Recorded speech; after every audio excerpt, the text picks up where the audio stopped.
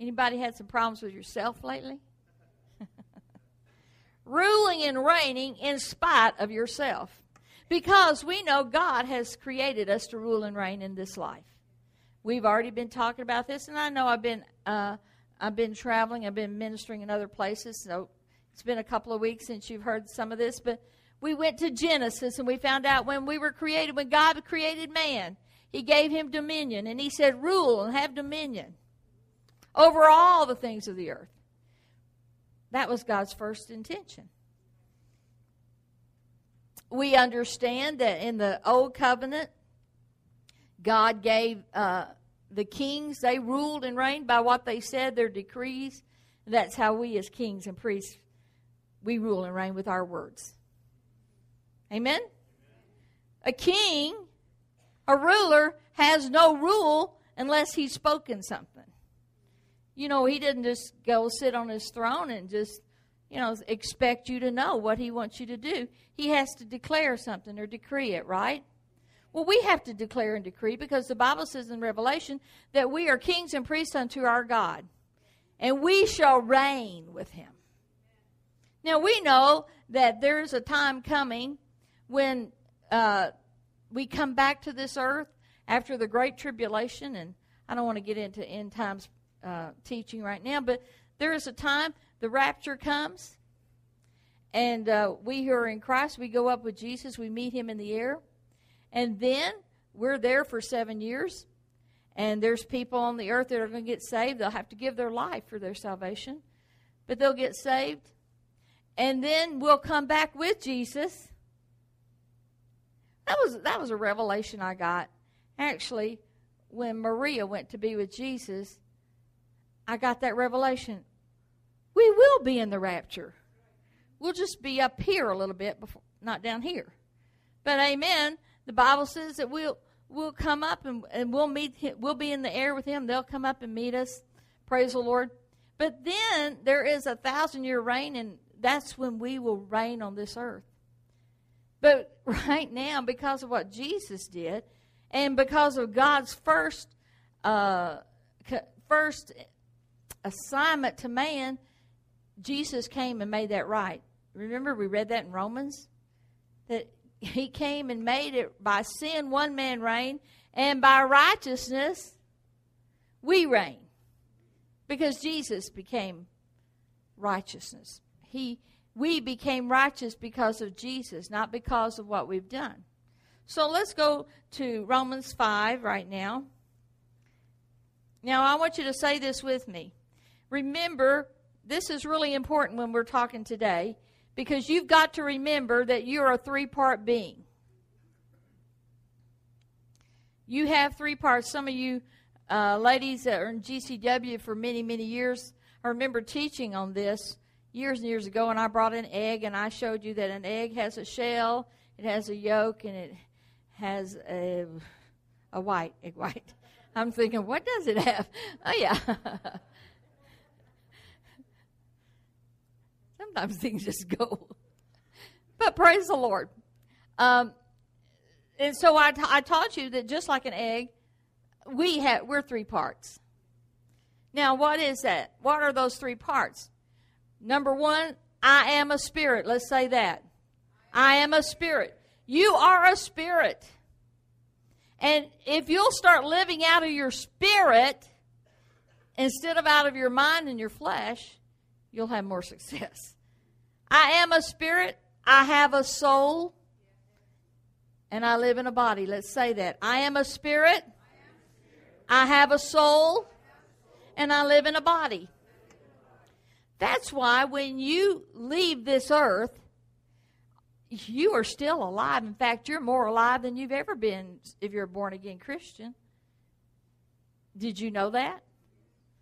That's why Jesus didn't talk about people who left their bodies and as the world would say, died. Remember, He had to tell them, I tell you plainly, Lazarus is dead. But He didn't say that for a while because He kept saying he's asleep. I remember going down and hearing a teacher in our children's ministry one time talking about that Jairus' daughter, and she said, well, now she really wasn't dead. She was just sleeping. Well, that's the wrong time for the pastor to show up. I said, what? She said, well, the Bible, Jesus said she's sleeping. I said, she was dead. But we have a different terminology because when we die in Christ, we're not dead. We're alive unto Christ. For to be absent from the body is to be present with the Lord. So, sometimes you got to talk the way people understand. When I talk about my husband, I many times say he moved to heaven. That's what he did. He just relocated. Well, I shouldn't say I never, but it's rare that I would say my husband died because he's alive. He's just in a different location. But I can say that in this group. But you go to the bank and say that, they just stop but I still say it. My husband moved to heaven. Usually they don't want to talk to you anymore. But we were created, this is the point, we were created to reign on this earth. We read that in Romans 5. Let's go to Romans 5 and let's read. We've read most of it already. Let's see where we want to go this morning.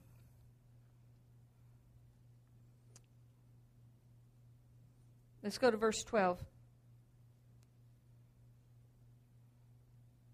Therefore, just as though through one man sin entered into the world, and death through sin, and so death spread to all men because all sinned.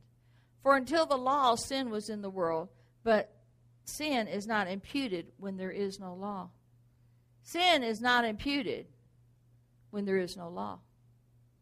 Nevertheless, death reigned from Adam until Moses, even over those who had not sinned, in the likeness of the offense of Adam, who is a type of him who was to come. Adam was the first man. But you see in the scriptures it calls Jesus the second Adam. Why is that? Because God had a way of escape. When Adam committed high treason, when Adam did what God told him not to do, and he ate of the fruit of the tree, do you ever think, there probably were a lot of trees in that garden, don't you think? It's the Garden of Eden. You don't think there was just sparse trees. I bet there was a lot of trees. And a lot of fruit and all this, I believe there's a lot. But how many know it's our nature that it's not a God nature? But when someone says, don't eat of that tree, you keep wondering, why not? Well, we know that Eve was deceived and Adam wasn't. But Adam was tempted and he gave in to that temptation just like you and I have been tempted and we've given in to temptation. So don't be so hard on Adam. I mean, he did mess things up, but God had a plan. Amen? God's always got a plan for your redemption. You can't mess up something so bad that God can't fix it. If Adam didn't mess it up so God couldn't fix it, don't you think we got a chance? Amen. God can fix our mess-ups. Thank God. If we allow him. So anyway, here, let's go on. But the free gift is not like the transgression. For if by the transgression of the one the many died, much more, say much more, did the grace of God and the gift by the grace of the one man, Jesus Christ, abound to the many. So it says that because of Adam's transgression, sin abounded. But much more, grace abounds because of what Jesus did. The gift is not like that which came through the one who sinned. For on the one hand, the judgment arose from one transgression, resulting in condemnation. But on the other hand, the free gift arose from many transgressions, resulting in justification. Listen, this is why you can be free from legalism. That justification can also be translated righteousness. So by one man, Jesus, we can live in righteousness.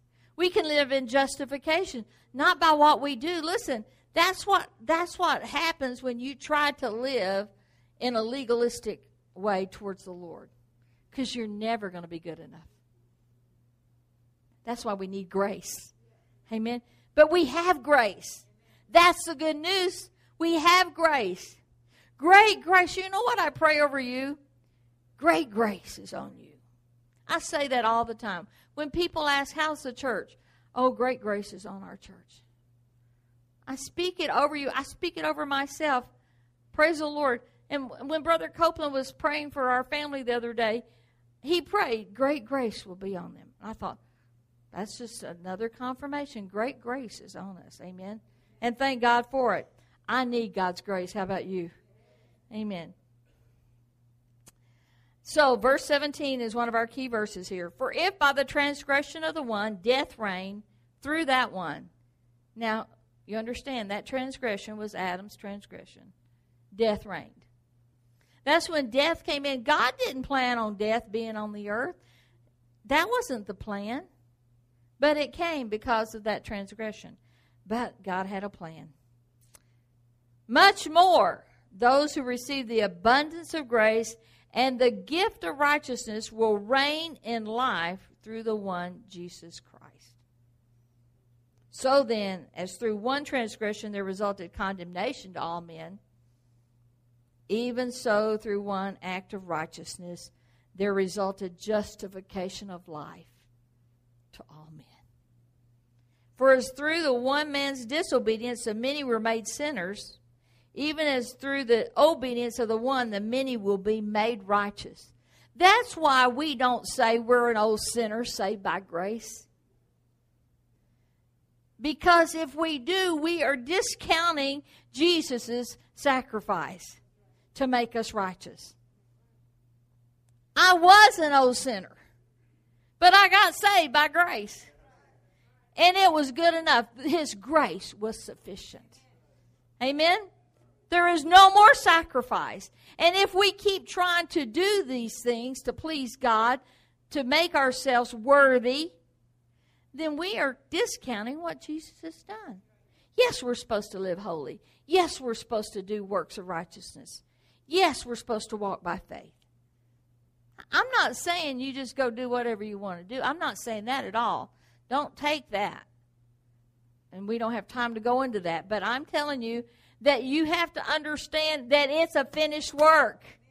When Jesus was on the cross and he said, it is finished, he wasn't just trying to think of something to say. Do you know that for him to even speak on the cross, when you are being crucified, your lungs, I mean, it took everything in it. I was with one of my family members, and they're having trouble because of their lung situation to speak, and so they have to pull themselves up and speak. Because it's an effort to speak. Well, Jesus, those words he said on the cross, let me tell you, he had to make a big effort to say them. So Jesus never said anything that was useless or not necessary anyway. But let me tell you, those words on the cross, when he said it is finished, he had to fight for the breath to even come out to say it. But he said it. He declared it. He decreed it because he knew. That's it. What Adam messed up, I just fixed. And it's fixed forever. Eternity. There's never going to be a God that's going to mess up again. That is going to cause us all to go back to that. Isn't that wonderful? We are redeemed by the blood of the Lamb. Amen.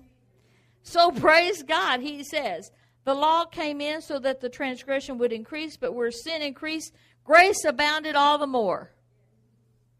Let me tell you, where sin abounds, grace does much more abound. That's how I learned it when I was reading King James. And that's how I remember it. Where sin abounds, and you know what people talk about? oh, there's so much sin, there's so much. Listen, if you hear someone say that, you just say, praise God, grace does much more abound. What are we going to do? There's so much sin in Canada. There's so much sin in North America. And in the wrath of God, let me tell you, God's wrath has already been settled. And so,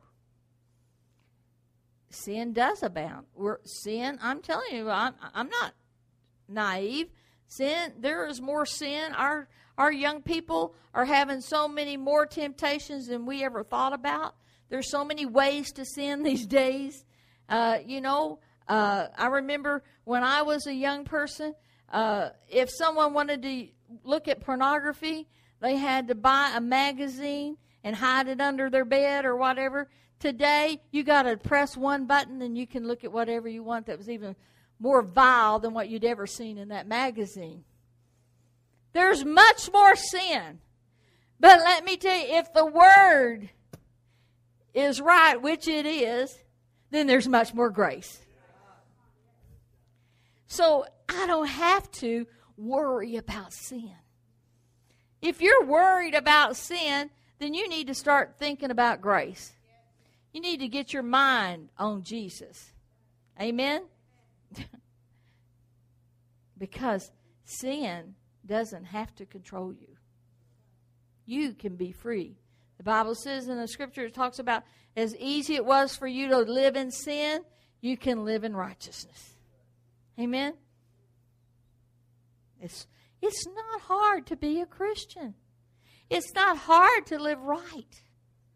The world has lied to you. The devil has lied to you and said, well, you know what? If I become a Christian, then I'm going to have to give up this and I'm going to have to give up that. No, you get to give it up. You get to get free from it. And God's got something better. Amen? God's got the good life. Oh, I have to give up my hangovers that I had. Well, that's a sacrifice. Yeah. You get to wake up and you remember what you did the night before. It's wonderful to be free. All right? So, today, ruling and reigning in spite of ourselves, I want you to see some scriptures, some examples to tell you that you are supposed to rule and reign and stop making excuses. I heard the Holy Ghost say to me last week when I was praying, no more excuses. No more excuses. Do you know we make excuses all the time why we're not going to serve God? We think we're serving God, but why we're not going to do what God told us to do? Well, it's been being done since the beginning, right? Remember Moses? God told Moses, remember he had to go find Moses in the desert. Not that God didn't know where he was, but he went. And he found Moses and he told him, I want you to go to Pharaoh and tell him, let my people go. And you know what Moses said? I can't because I stutter. That's Brownie translation. He had a speech impediment. He said, I can't do that. Did God say, oh, I forgot all about that. I better go get George down here. No, God said, you're going to go. Now, he gave him Aaron to go with him, his brother. But if you'll read through Exodus and you read through all this, listen, lots of times God said, Moses, you say to Pharaoh, and then you tell Aaron to do this. So God just didn't give him any backouts, you know. Moses, it made an excuse. But listen, God had a way for him to do it, right? Moses did have a speech. Something was wrong. That he disqualified himself, but God didn't disqualify him. Did God say, Moses, I'd like for you to do this, but you can't because you can't speak right? Listen, if God disqualified us because of our natural abilities, we'd all be disqualified. There'd be not one of us that could say anything. Well, what about Jonah? God sent Jonah to tell Nineveh to repent. You know that story. But now, didn't Jonah, he kind of had a problem with anger, didn't he? Yeah. And he was a coward, wasn't he? Mm-hmm. That would probably disqualify. Don't you think? Well, you can't do this because you're angry and you are a coward. But God knew, don't you think God knew Jonah was like that? Don't you think Jonah didn't just become like that because God spoke to him? No, that was his character issues. But God still said, I'm going to use him. Now, he did have to take him for a little trip to stay in a sea monster or whatever. We don't know what he was in, something in the sea. I have my opinion. I don't think it was a whale. But if it makes for a good picture book, that's okay.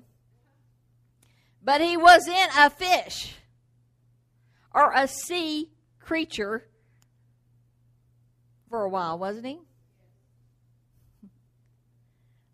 How many of you have had that problem? How many of you didn't obey God and went swimming? It's dangerous to go swimming when you're not obeying God. Especially in the open ocean. I don't know that there's any fish in the Loon Lake, Makwasakaiguan's Lake, but that's that big. No, because of Jesus, we got a better covenant, okay? But what I'm saying is Jonah had an excuse, didn't he? Remember when he went and he sat under the gourd, he just wanted to die? He's mad because Nineveh is repenting. That just ticked him off. Because it's going to make him look bad because he said trouble was going to come for them and now they've repented and now that's not going to happen. What a messed up mind that is. That's like rejoicing when someone's going to hell. In the first Great Awakening in North America and the colonies, I believe it was Jonathan Edwards that preached a message. What was it called, Jonathan? In the Angry God. Sinners in the hands of an angry God. And he talked about God just holding them over the fires of hell. Well, praise God for the Great Awakening and praise God for Jonathan Edwards. He did some great things. He just didn't have the revelation that you and I have. And he probably had more revelation about other stuff we don't have. So praise God. I am not speaking evil of that man. He's with the Lord and having a great time. But let me tell you, God does not rejoice when anybody goes to hell. Hell was not created for man. It was created for the devil. But let me tell you, it's our choice whether we go to hell or we go to heaven. You have a choice. You have a free will. But you would be a fool to walk out of this building today without knowing you're bound for heaven. It's easy. And we'll make that available to you. What about Rahab? You know, the Bible says it nicely. Rahab the harlot. Anybody use that word lately, harlot? It's not really in our vocabulary. Thank God. But Rahab was a prostitute. She was low. But God used her. Amen? Because she believed the word of the Lord. And what did she do? She hid the spies. God's people, God's men, she hid them. And because of that, God redeemed her and her whole family. When everybody else perished, Rahab and her family didn't. And she's enlisted in Hebrews 11 in the hall of faith. Right? She was low, but God lifted her. But don't you think she could have said, but God, everybody hates me. God, I can't do this because I'm a harlot. Don't you think she could have an excuse? But God saw something in Rahab that Rahab didn't see. And when Rahab believed the Lord, God made her into a new person. I don't think she continued prostitution. Do you think she did? She married Salmon? She married Salmon. Thank you, John. Put that in my little notes. I guess Salmon was a nice person. Hallelujah. What about David? Did David mess up royally? I mean, David, the Bible said he was a man after God's own heart, but Lord, that guy was messed up sometimes. That gives us all hope, doesn't it? David, remember, he saw Bathsheba taking a bath over on the roof. He wants her. Well, number one, she is another man's wife. That's called adultery, David. But David, what's he do? He gets Joab to go out and murder Bathsheba's husband. Right? So he can have Bathsheba. That's messed up, David. But God still used him. Because if you'll read the psalm, you'll see David really did regret his decisions. Listen, all of us have made decisions that we regretted. That we've done things and we think, that was really a stupid thing to do. But there's that grace that comes. Great grace when we can repent. The book of James tells us that we have an advocate with the Father, even the Lord Jesus Christ. Amen? We have an advocate. We have hope when we sin. We have someone that will listen to us and forgive us and cleanse us from all unrighteousness. That's big, isn't it? He cleanses us from all unrighteousness. God is not counting your sin against you. You know who's counting your sin against you?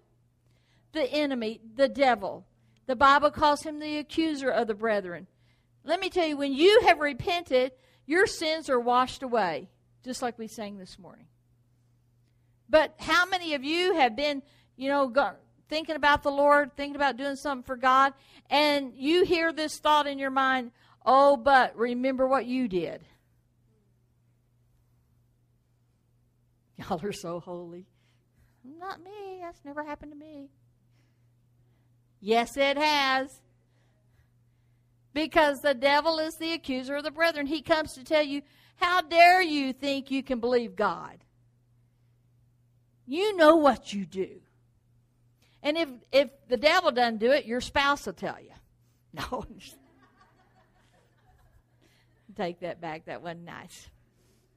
Job's spouse did. Job's wife made sure he knew. Wasn't it nice of the devil to leave Job's wife with him so that she could say, curse God and die? That's what every man needs to hear in the morning. Not good morning, darling. Here's your coffee. Why don't you just curse God and die? Good morning.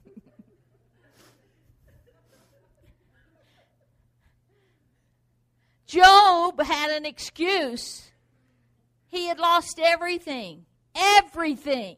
His children, his land, his buildings, everything. He had lost everything but this woman, and he even had boils all over his body. Don't you think Job could have said, I think she's right. I need to just go ahead and die. Let me tell you, when you start thinking I just think I'll just die. You better not think like that. Because that is the enemy trying to steal your life and convince you you have no more worth on this earth. Everybody has worth. Listen to these people. Were they not messed up? I mean, we could spend a whole hour of me just telling you people from the Bible. I wouldn't even get into people from the Word Church.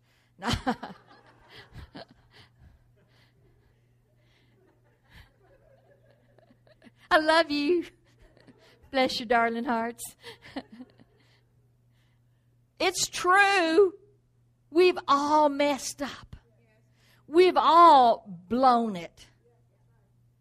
But I tell you, the more and more you walk in that river, and the more and more you spend time with Jesus, the less and less you're going to blow it.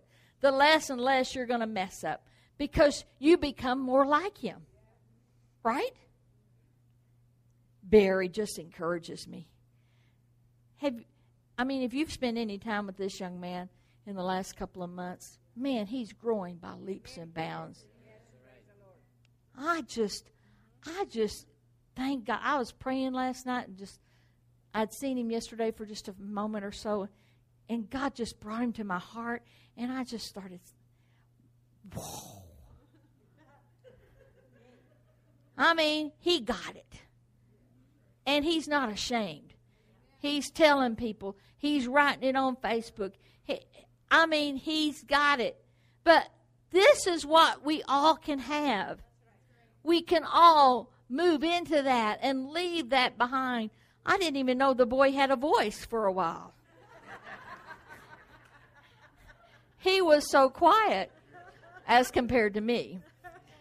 I probably wouldn't have let him say anything. I was probably talking all the time. But don't you do your eyes like that. But he has a voice. And he's got some good stuff to say, and you ought to listen. But you all have a voice. You all have good stuff in you. And you've got to tell it. You've got to walk in it. And the more we walk in it, the less we have that other stuff. That old life. Because really, the moment you're born again, what's the word say? You become a new creation. Old things pass away. All things are new. Now, is that true or not? That is true. But listen, Christians are the worst to remind somebody of their past. Well, you can't do that because you remember what you were like. And many times you get a celebrity gets born again. Well, they want him on every Christian television show. And then they're just baby Christians. They're not grounded in the Word. And what happens? They fall, and it's like big news. Well, that's why God says you don't lay hands on any man suddenly. It's not right. They're not doing that guy or that woman any favors by putting them up and saying, look at them. Let me tell you, how many of you were ready to stand before millions when you first got born again? Don't you think you would have said something stupid? I'm sure I did. Done something stupid? I'm sure I did. But God, hallelujah. How about Gideon? Don't you think Gideon had an excuse? Remember the Midianites were coming. I think it was the Midianites. The enemies were coming. And he was in there. Boy, he was getting the grain ready. He was afraid. And God called him and said, you're going to lead this great army. Do you think he thought, yeah, you picked the right one. I've been waiting all the time for that. How many of you, God tells you to do something and you think he just made a real mistake there? I don't know what you were thinking, God. Have you not forgot who I am? Yes, he's not forgotten who you are. He knows exactly who you are. And you are greater than you know because the greater one's in you. There's not one person in here that God has destined to just do nominal things, to just be a nominal Christian. There's not one of you, every one of you, God has a great plan for your life. God has good stuff ahead, because Jeremiah 29:11 says, I know, this is God talking, I know the plans I have for you. Quit telling me what plans I have. I know the plans I have for you. They're plans for good and not for evil, to give you a future and a hope. You're not supposed to be hopeless. You're not supposed to be worried, because I've got it under control. What's he say after that? Verse 12 and 13 says, call on me and I'll answer you. He's waiting for us to just stop and say, what's the plan? He says, I have a plan for you. How many of you have asked him lately, what's your plan for my life? Most of the time we go to God and tell him our plan and ask him to bless it.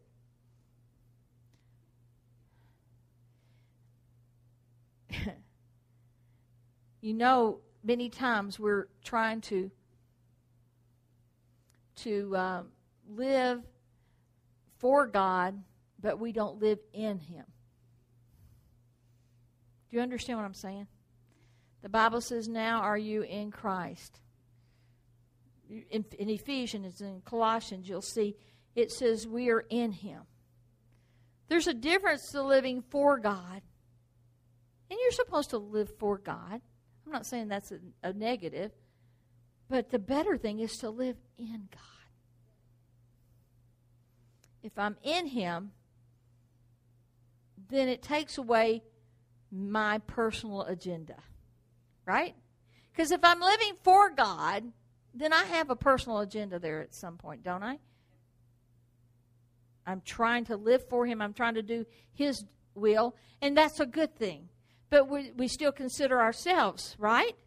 But if I'm living in him, then I am not important. He is important. And it's just such freedom. Let me tell you, it's such freedom when you can quit worrying about what people think of you, and you're concerned what people think of him in you. That's so free. Amen? You know, it is important. It is important that we finally get to a place where we say, it is not about me. I must decrease and he must increase. We need to go to the Lord and ask of him. Inquire of the Lord. This has been just some things that Brother Copeland had said a couple of weeks there ago when we were ministering in Texas. And it just got in my heart about inquiring of the Lord. And I realized how important that is, to inquire of the Lord. In other words, ask the Lord. How many of you are asking the Lord? Brother Copeland reminded me of something that he taught us years ago. And he said he inquires of the Lord what suit to wear every day, what he's supposed to wear. And you know what? I used to be very good at that. I remember even a ladies' meeting we had here, and I remember, because I'd learned that principle to ask the Lord what to wear. Do you know that's a pretty good thing? You're not going to show up with stuff that's immodest. You're not going to show up with stuff that isn't pleasing to the Lord. Ask the Lord, what do you want me to wear today, Lord? I'd learned that a long time ago, and I remember this night I was at home and I was trying to dress for this meeting, and David was lying on the bed watching me in the closet, and I would take out one thing and go, no. Take out another thing, no. And this was going on for a long time. And he said, what are you doing? I said, I've asked the Lord what to wear, and I just can't hear. Like, I get it. And it's like, no, I don't know what God wants me to wear. And all of a sudden, I see this blue jacket. I put the blue jacket. I said, this is it. This is what God says to wear. I get to the meeting. The guest speaker says, I was in prayer today. And the Lord told me that there'd be a woman wearing a blue coat, blue jacket tonight. And God has something I'm supposed to do for that lady. And then she looks at me, oh, it's you, Brownie. There was not one other woman in the room that had a blue coat jacket on that night. And you know what it was? God wanted an offering received for the woman in the blue jacket. I was so glad I'd asked God what to wear that night. You know, that sounds like a simple thing, but it's important.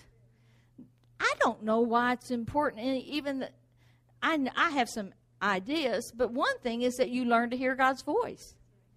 That you give Him an opportunity to speak concerning your life. If you can ask God what to wear, don't you think you can ask Him who to marry? Of course. But you have to learn to hear His voice. Romans 13:14 says, but put on the Lord Jesus Christ and make no provision for the flesh in regard to its lust. Don't make provision for the flesh. That means no excuses. You can't tell God, well, I'd like to obey you, God, but I'm a woman. That doesn't work. Ask me how I know. You can't tell God, I'd like to obey you, but I'm too young. Or I'm too old. Or I don't feel good.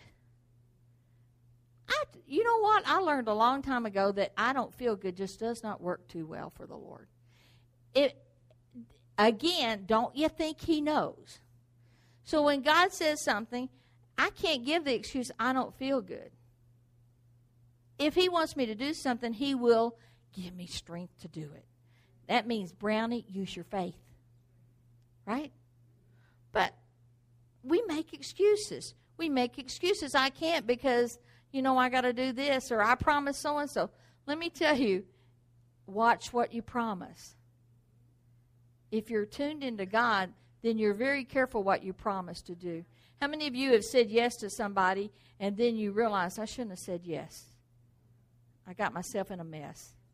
Now, I'm not talking about sin. I'm just saying, like, somebody wants you to go out to dinner or something, and God had a setup for something else. And you realize you didn't even ask God because you felt obligated. This is the thing we need to learn to inquire of the Lord. If I'm going to rule and reign, I cannot keep considering myself. I have to consider Him.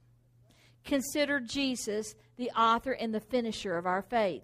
Consider Jesus. It doesn't say consider you. It doesn't say consider your body. It doesn't say consider your circumstances. It doesn't say consider your job. It doesn't say consider your age. It doesn't say consider your gender. It says consider Jesus. If that's my only consideration, then I'm going to obey what He wants to do, right? If I make any other thing a consideration, whether I'm going to do what God wants me to do, then I have gone into sin. Did I make that too plain? Disobedience is sin.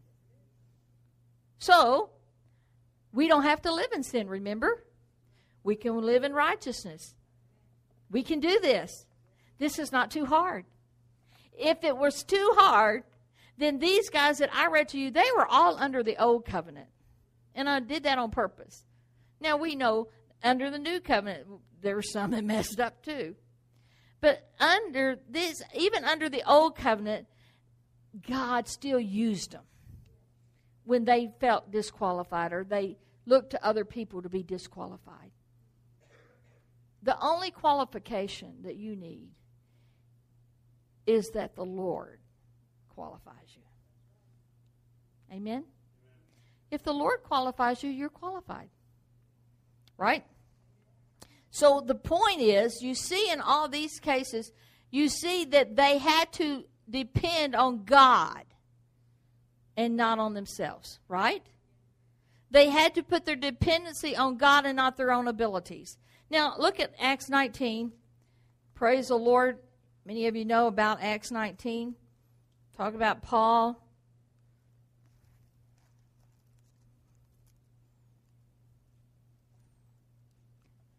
Now, there's a guy that could have had excuses, right?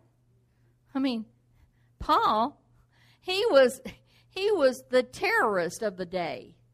Did you know that for the Christians? He was the terrorist leader, Paul, known as Saul. Yet God had an assignment for him. And God qualified him. He had to give himself to God, though, didn't he? Praise the Lord. Now, Acts 19, verse 11 says God was performing extraordinary miracles by the hands of Paul. Do you know what? This is the day, church, of extraordinary miracles. We're going to see more and more miracles, extraordinary miracles, than we've ever seen before. Get ready. God's going to use you. He's going to use me to see extraordinary miracles. So that handkerchiefs or aprons were even carried from his body to the sick, and the diseases left them, and the evil spirits went out. I want you to know that Paul wasn't purposely selling these cloths, buy my prayer cloth and you'll get healed. Send me $10, I'll send you a prayer cloth. No. He's just working. Let me tell you, when the anointing's on you, you don't have to make it happen.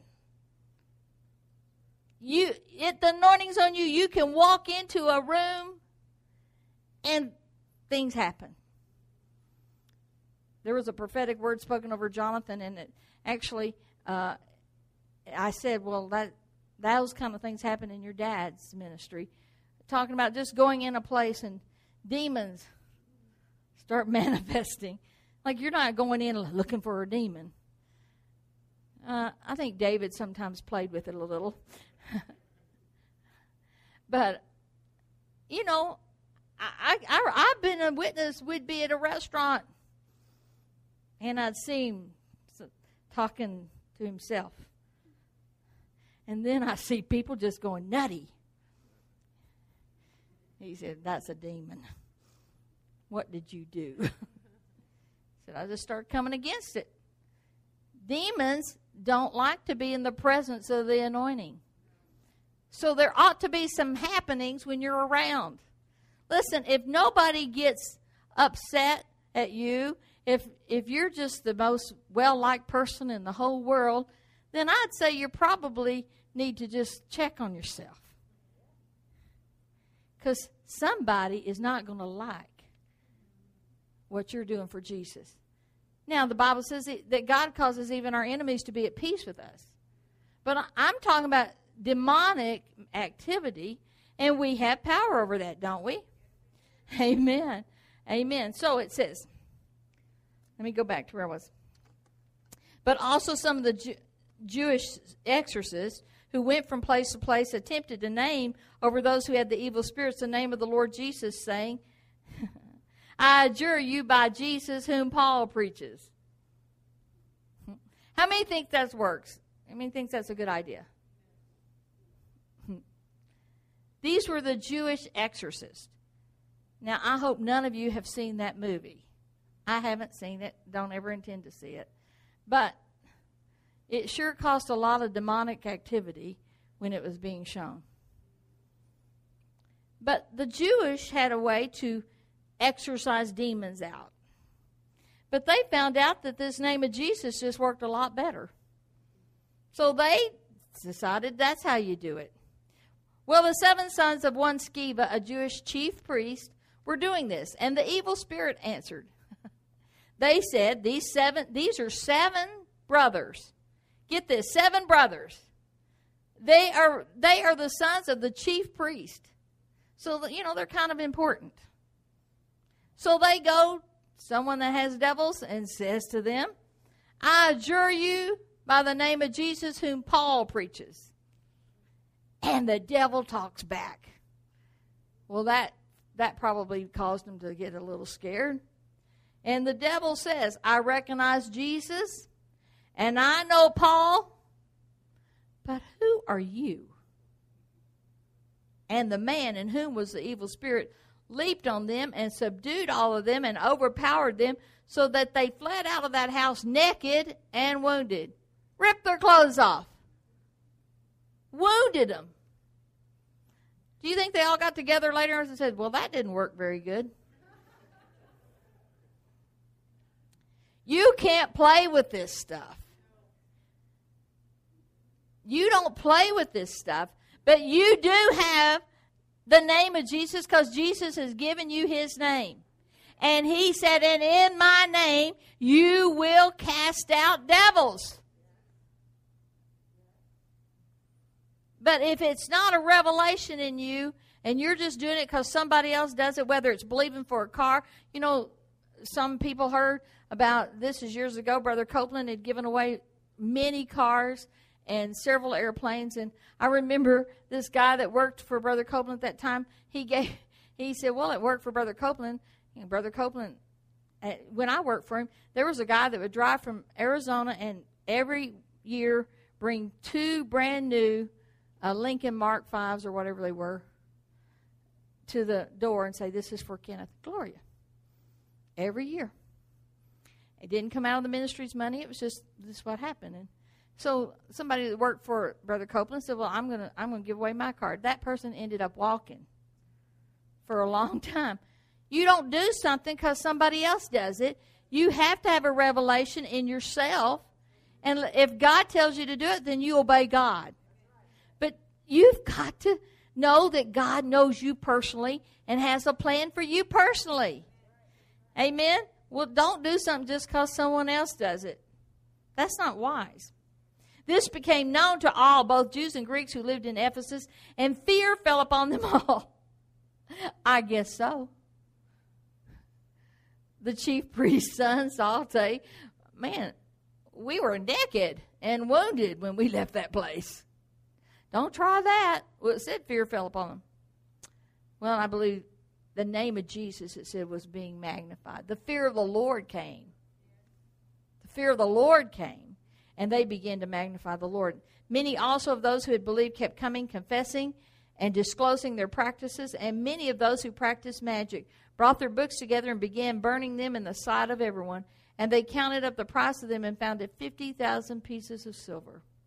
So the word of the Lord was growing mightily and prevailing. Mightily. How much was 50,000 pieces of silver in today's economy? It's hard to say because, as you know, silver is going up and down. But between $4 and $8 million. That's a lot of stuff. But what happened when that happened?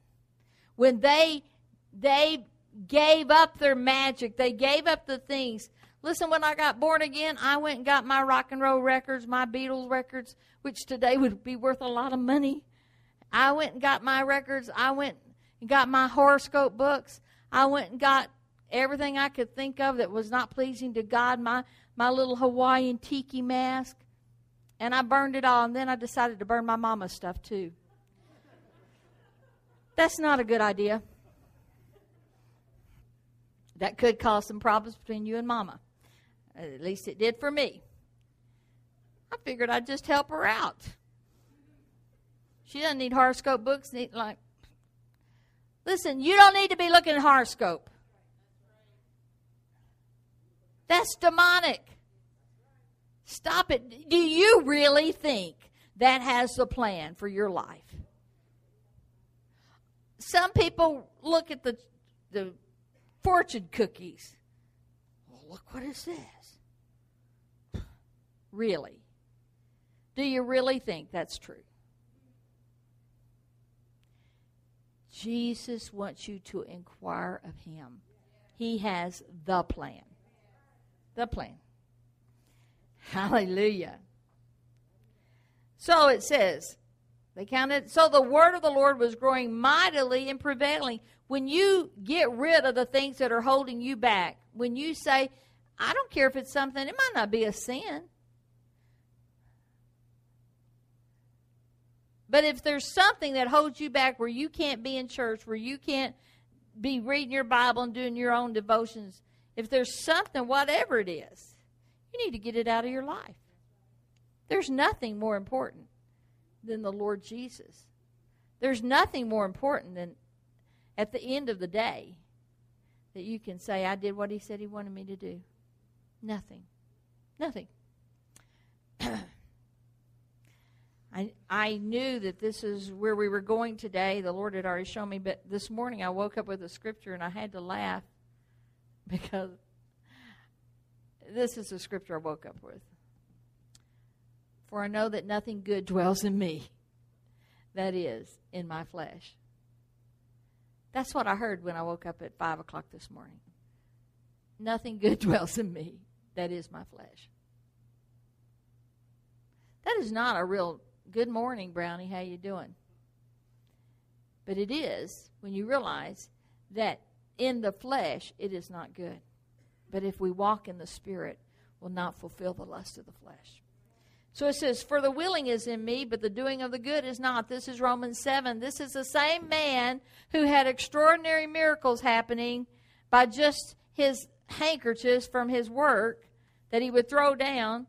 This is the same man saying in Romans 7, what I want to do, I don't do. What I don't want to do, I do. Oh, wretched man. Remember? And then he goes on from Romans 7, he goes to Romans 8 and says, but there is therefore now no condemnation in them that are in Christ Jesus. Amen? There's no condemnation. There's no condemnation. The English Standard Version for Romans 17:18 says, for I know that nothing good dwells in me, that is, in my flesh. For I have the desire to do what is right, but not the ability to carry it out. In your flesh, you cannot carry out this. But you're not supposed to walk in the flesh. You're supposed to walk in the Spirit. You need the Holy Spirit. And Jesus has said, I'll send you a helper, the Holy Spirit. You have help. You have the Holy Spirit, so why not let the Holy Spirit work through you? Quit trying to do this in the flesh. Quit trying to... I'm trying not to sin. Do you know, that's sort of like Adam saying, I'm trying not to eat from that tree. The harder you try not to sin, that's what you're thinking about, sin, right? Oh, I can't sin, I can't sin. What are you thinking about? Sin? I'm trying not to do that. I'm trying not to do that. You have to take captive those thoughts, and you have to renew your mind. Amen? And how do you do that? By the water of the Word. That's, amen? You find it, whatever your problem is, whatever you're dealing with, and there's an answer in the Word of God, you find Scriptures. You go and you find, it's so easy today to get, a concordance, all kinds of stuff online. You can get in the bookstore, you can buy one in a book form. But you can go and you can find, if you've got a problem, anything you got a problem with, find what the Word says. And when that thought comes, say, no, I'm delivered from that. No, I don't do that anymore. No, that's not me. No, I'm going to church. Amen? So we go back to our last scripture, Philippians 4:13. What does it say? For I can do all things through Him who strengthens me. That's New American Standard. King James says, I can do all things through Christ. That's the hymn. Christ. Christ wasn't Jesus' last name. Some people, Jesus Christ, that's his last name. No, Christ means the Messiah, the anointed one, and his anointing. I can do all things through the anointed one and his anointing. I can't do it by myself. I can't make myself do it, because then I'm doing it in the flesh. Listen, if we try to have this church, listen, there's all kinds of church growth things. There's things we could do today that we would fill up this church next week. I promise you. There's a church that they are giving away $30,000 in their offering. Well, we've done that before. We've given away money at offering time, but it's not a gimmick. It was a move of God, but we don't do it every week, and they don't do it every week. But this, they got some envelopes that got a 10, some's got a 20, and some's got a 50. So they're advertising it so people will come and you'll draw, see what you can get. Doesn't that kind of sound like a lottery? Well, I don't know. Maybe God told him to do it. I'm not saying it. But I'm telling you, there are gimmicks that you can get people in church. But if we do it in the flesh, we're going to have to live with it because it's a flesh result. But we do it in the Spirit, then God has control. Amen? Well, the same goes for your life. If you're going to do it in the flesh, well, then you're going to have to maintain it in the flesh. You do it in the Spirit, then God maintains it. So which do you want? I kind of like the thought that God will do it. Amen? So, we rule and reign in spite of ourselves. We rule and reign with no excuses. Stop making excuses why you're not doing something God told you to do. Start using your faith. Some of us have got faith lazy. We want somebody else to pray for us, but we don't do a whole lot of fighting ourselves. You can get to that part, can't you? Will you pray for me? Will you pray for me? Will you pray for me? Are you praying for yourself? Are you using the word yourself? It's not wrong to have people pray for you. That's not wrong at all. But are you using your faith? God wants you to step up and use words in you, what you know.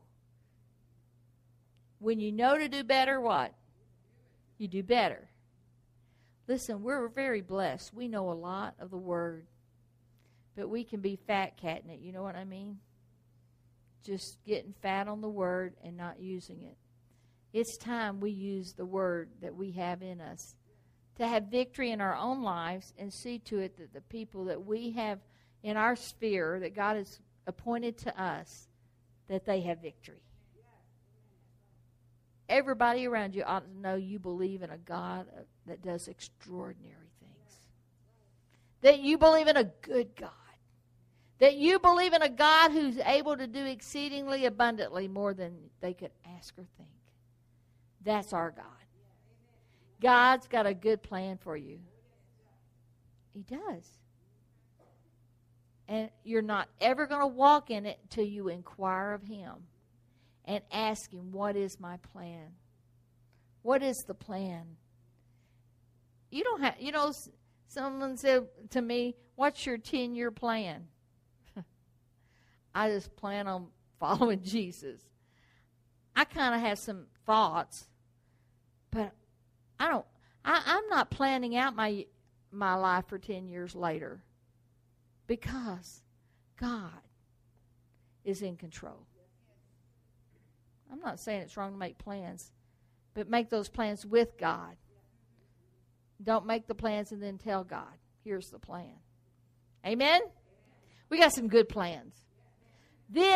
We are entering into a new season.